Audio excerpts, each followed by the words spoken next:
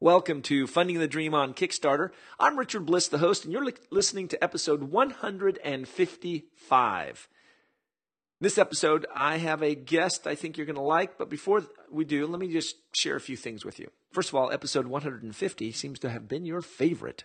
I know I certainly enjoyed just kind of you and I talking and just me sharing some of the ideas I have about the 3 Ps of online marketing: persistent, predictable, persistent presence. Think about those things. Go out there and try them. I'm trying them. I've kind of taken my own advice. You're going to start to see, if you're watching this, you're not really probably aware, but Tuesdays and Thursdays, these episodes will start appearing, and I'm probably going to do a lot more of those monologue type ones because the feedback was so positive. So look for that in the future. Also, if you get a chance, visit richardblissblog.com to sign up for my newsletter. That way I can inform you if anything's going on, if I'm going to be in your area, or anything like that. I certainly would appreciate it. And it's a way for us to continue to stay in touch. You can find it at richardblissblog.com. It'll be in the upper right-hand corner. You can go ahead and sign up. All right, another thing is if you're looking for advice, well, I'm guessing you are because you're listening to me right now, visit Facebook. Kickstarter Best Practices is a Facebook group out there that's got great information. Be sure to go take a look. All right. That's it for the public service announcements. Let's go ahead and talk to my guest. My guest today has never been on the show. I have some mutual friends, but I reached out to him because he just wrote a piece on Geek Dad talking about Kickstarter and how he felt Kickstarter was possibly broken. And I read the article, found it fascinating perspective, and invited him on the show. So I'd like to welcome Chuck Lawton, who is a contributor on Geek Dad. And he's been with Geek Dad for the past 4 years, covering the educational tech space, but also occasionally covering the gaming space and Kickstarter. So, Chuck, welcome to the show. Thanks, Richard. Happy to be here. Okay, so let's just quick background. I just gave you a little bit of an introduction. Tell us and my audience a little bit about kind of what you do when it comes to writing and Geek Dad and that type of thing. Sure. So, like you said, I cover a lot of the education technology space, but I've done some stuff with gaming, and I'm a big proponent of Kickstarter. I was one of the first at Geek Dad to really latch on to what Kickstarter is about. I did a post about a project by Christopher Salmon called The Price, which is a film that he's doing on a Neil Gaiman short story. All animated, and I thought the style was really unique. And I thought the method for using Kickstarter to engage with fans and to get funding for his project in a way that he wouldn't have gotten really traditional funding for was really fascinating. And as a musician myself and married to a wonderfully talented artist and writer, I started to see how Kickstarter could really be a play in our own creative outlets.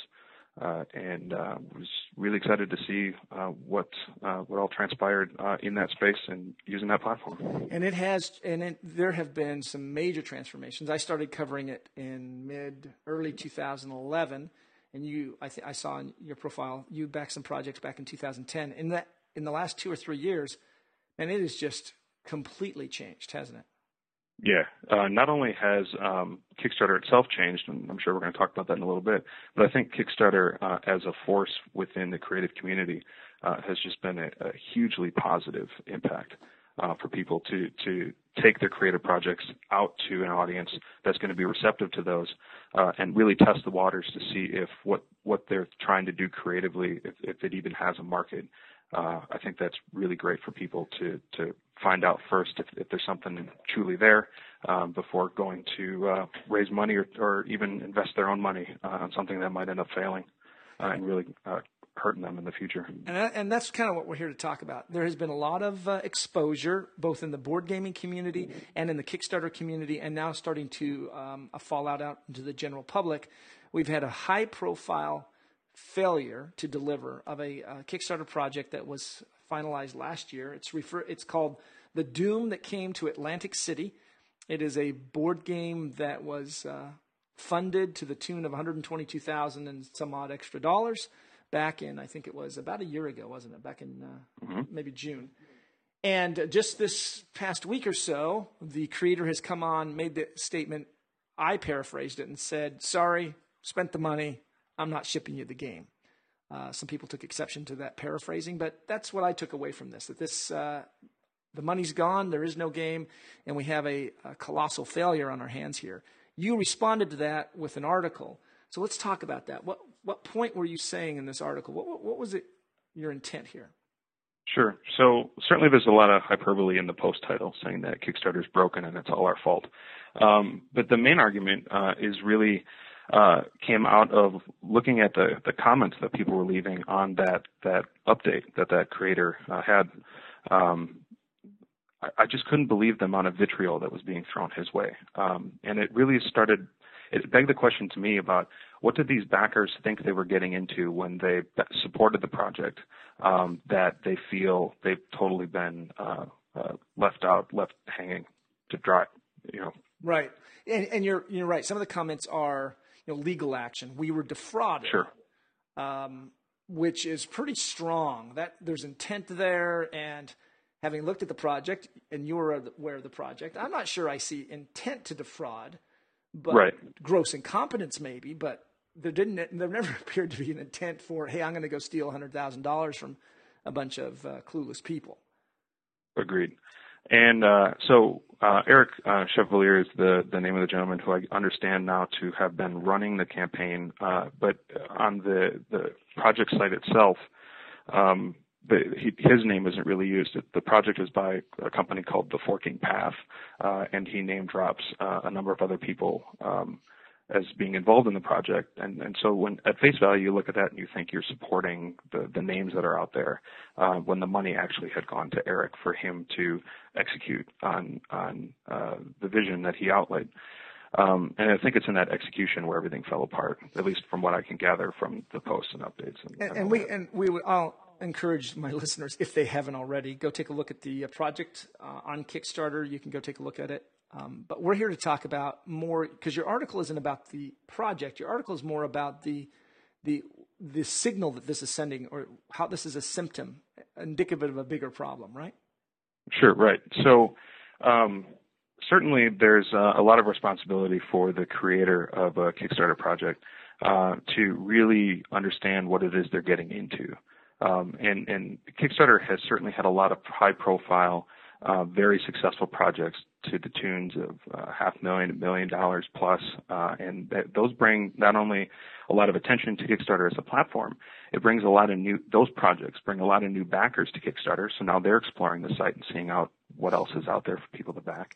And then it brings a lot of new creators to the project looking for a great way to fund something that maybe they didn't know how to go about funding before.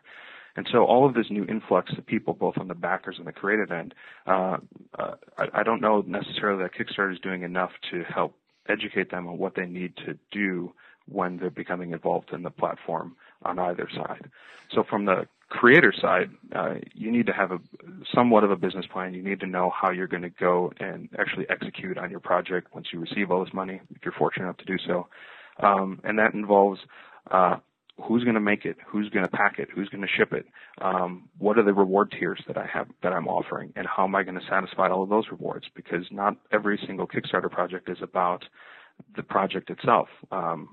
Certainly things that are creating a book or a game or a CD, those are easy reward levels. But for people who are creating an experience, artists, for example, how do you then get people from all the reward tiers that you can have? How do you get people to back at higher levels, and what are you offering them, and what is your ability to actually to deliver on those? I think a lot of people look at the lump sum money that they can get and go, wow, that's a lot of money. $10,000, I can do a lot with that. And then when it comes down to it, it's they produced their CD, for example, and they have no money left to ship it. And so what do you? So sure. And so these are classic traps that we're seeing time and again creators get right. into. This is probably one of the highest profiles that we saw this. We've seen a series of them. I've said on the show and online that I was involved with a partner who came to me, had done a Kickstarter project, wanted to do another one with me. Sure, we did it. And then when I went to him, he said, oh, sorry, I spent all the money.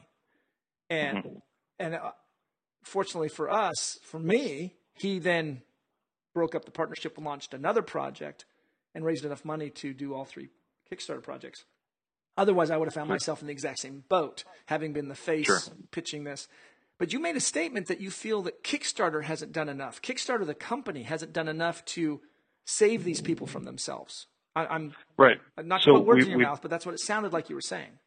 Yeah, so we've talked a lot about the responsibility that the creator has to satisfy their end, but really the backers have a responsibility as well to vet the projects. And if backers aren't, a lot of backers, I have a feeling now, look at Kickstarter as a pre-order platform. That's one of the things I talk about in the article quite a bit. That's exactly what Kickstarter is not. This isn't Amazon. This isn't seeing a new movie release that's coming out in 2 months. Reserve your copy now. People shouldn't back Kickstarter if getting the rewards is that important to them. I look at backers. I look at Kickstarter as a way to kickstart a project creator's dream, to make something really important to them come to life. And the backers can get involved helping to fund that dream. I don't look at Kickstarter rewards as being the end-all be-all of why I get involved in a project in the first place. Exactly. I agree 100% with that. And so I think a lot of the vitriol that we saw in the comments on the Dune that came to Atlantic City came from people expecting that when they turned over the money to get a copy of the game, that they were actually going to get a copy of the game. And I think the creator took a look at Kickstarter and was like, great, I can run a pre-order system using Kickstarter as a marketing tool to raise funds for this game. And he never really tried to involve the community to what I've seen. I didn't back the project, so I don't actually see all of the hidden updates. But I've backed 23 other projects to know like the differentiation between people who really understand Kickstarter as a platform and how it works to engage your audience, and Kickstarter as a marketing platform as a way to just to get a buzz and get pre-orders and Sure. execute on something that's probably lined up and easy to go, ready to go. But is that Kickstarter's responsibility? Sure, right. I mean, because they've come out quite adamantly, and you and I right now are talking specifically about the board game industry, because the go-to-market deliverables and logistics of manufacturing for a food project or a dance project or a video project are vastly different than this high-cost, low-margin board game space that has become extremely popular on Kickstarter. So is it their responsibility to figure out what each project creator needs to know in order to be successful in each one of their categories? I mean, that's a tough question because Kickstarter, of course, their stance is they just host the platform, and it's up to the people who use the platform to do it properly. They coach the backers in, I think, better now than when I helped run my wife's Kickstarter campaign to fund a self-publication of a book. That was back in 2011, I think, 2010. No, 2011. You didn't have to at that time. You didn't have to list when your expected delivery was. You didn't have the risks and challenges also was not added. Yes, that section didn't exist. They talked about when you were getting ready to write up your pitch to the Kickstarter folks for approval. They were making sure that your project was going to fit within their guidelines of what Kickstarter is supposed to be used for, so no charitable projects, that type of thing. It had to be something creative, and you're going to deliver something that was tangible, no stock ownership, for example, that kind of stuff. Right. And that was basically it. So we went through and detailed what our reward tiers were and just hit send, and they said, okay, great, you can launch your project. And then when we were ready, we flipped the switch and we were live. And I understand there's some more restrictions now than there were at that time. But not too many.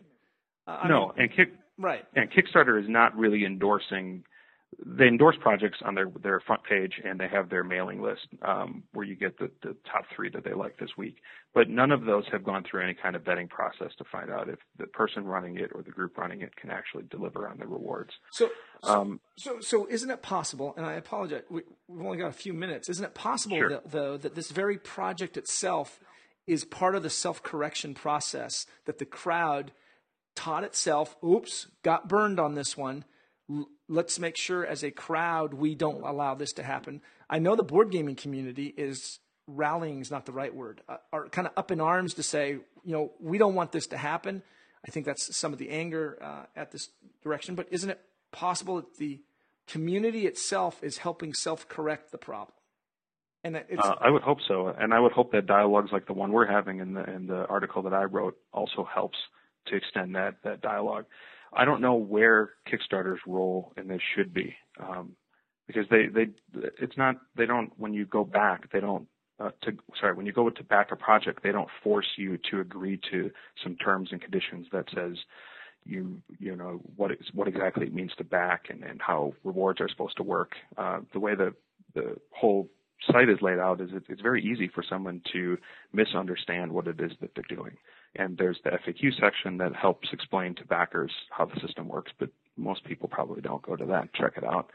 And also, I don't buy in. I see some of the comments that say, hey, most Kickstarter in the board, let's take the board game. Most board game Kickstarter backers are savvy. They've been doing the project before. They know what they're getting into. But I still disagree with that.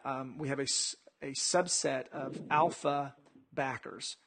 Sure. You're there. I'm there. We've been doing this for a long time, and we can kind of get a nose for, hey, something doesn't quite look right. But you're right. The vast majority, I mean, this brought in a couple of 1,200 backers.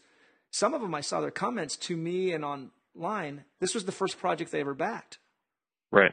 And don't forget that the board game industry is changing with Geek and Sundry and their involvement in Target, and the way that board games are becoming a much larger part of household gaming culture, period.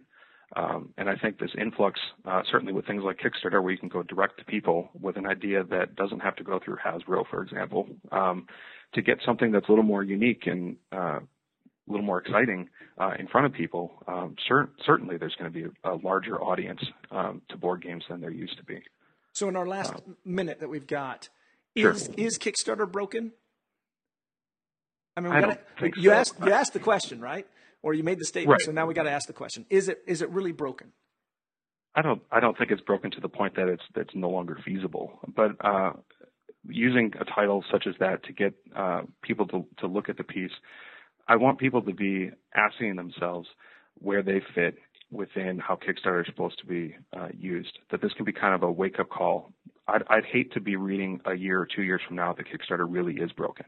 And if people can do that self-correction process now, recognize what their role is and how they should use the platform, then certainly we won't be writing any kind of pieces 2 years from now about how Kickstarter totally blew up. So has this put you? Some people have said that they'll never do Kickstarter again. That this has ruined their experience. Is that you? You feel that way? No, it's not me. No, certainly not. You're going to be lining up to do another project. I'm not going to stop back on projects, and I'll probably end up running a couple more creative ones yet. Well, that's good news then. That means I still think of all the platforms that are out there to crowdfund, I think Kickstarter still has one of the best going. But I think people need to be cautious about how they use it, both from a creative standpoint and a backing standpoint. There's a level of trust that needs to exist between creators and backers, and a project like this certainly ruined that trust. But that cannot be the way things go forward. Excellent. We'll end it there. We could keep going on this, but I think that's a great way to end it. Chuck, I certainly appreciate you taking the time to spend it and kind of talk about your position on this and your article on Geek Dad. Sure. Thank you very much. Oh, hey, you're welcome. You've been listening to Funding the Dream on Kickstarter. My guest has been Chuck Lawton. He is a contributor to Geek Dad, the blog, geekdad.com. His article was around the recent failure of the Doom that came to Atlantic City. His article is entitled Kickstarter is Broken and It's All Our Fault. We talked about that article and whether Kickstarter is actually broken. If you'd like to follow Chuck and some of his writing, you can find him on Twitter at Nerdfoo, NERDFOO, or go to Geek Dad and find him as one of the contributing authors. Hopefully you've heard something, well, usually I ask inspiring, but hopefully you've heard something that hasn't put you off to Kickstarter and maybe make you a little bit smarter, a little bit more cautious about putting your project out there. We certainly hope you will put it out there so that we can help you fund your dream. Thanks for listening. Take care.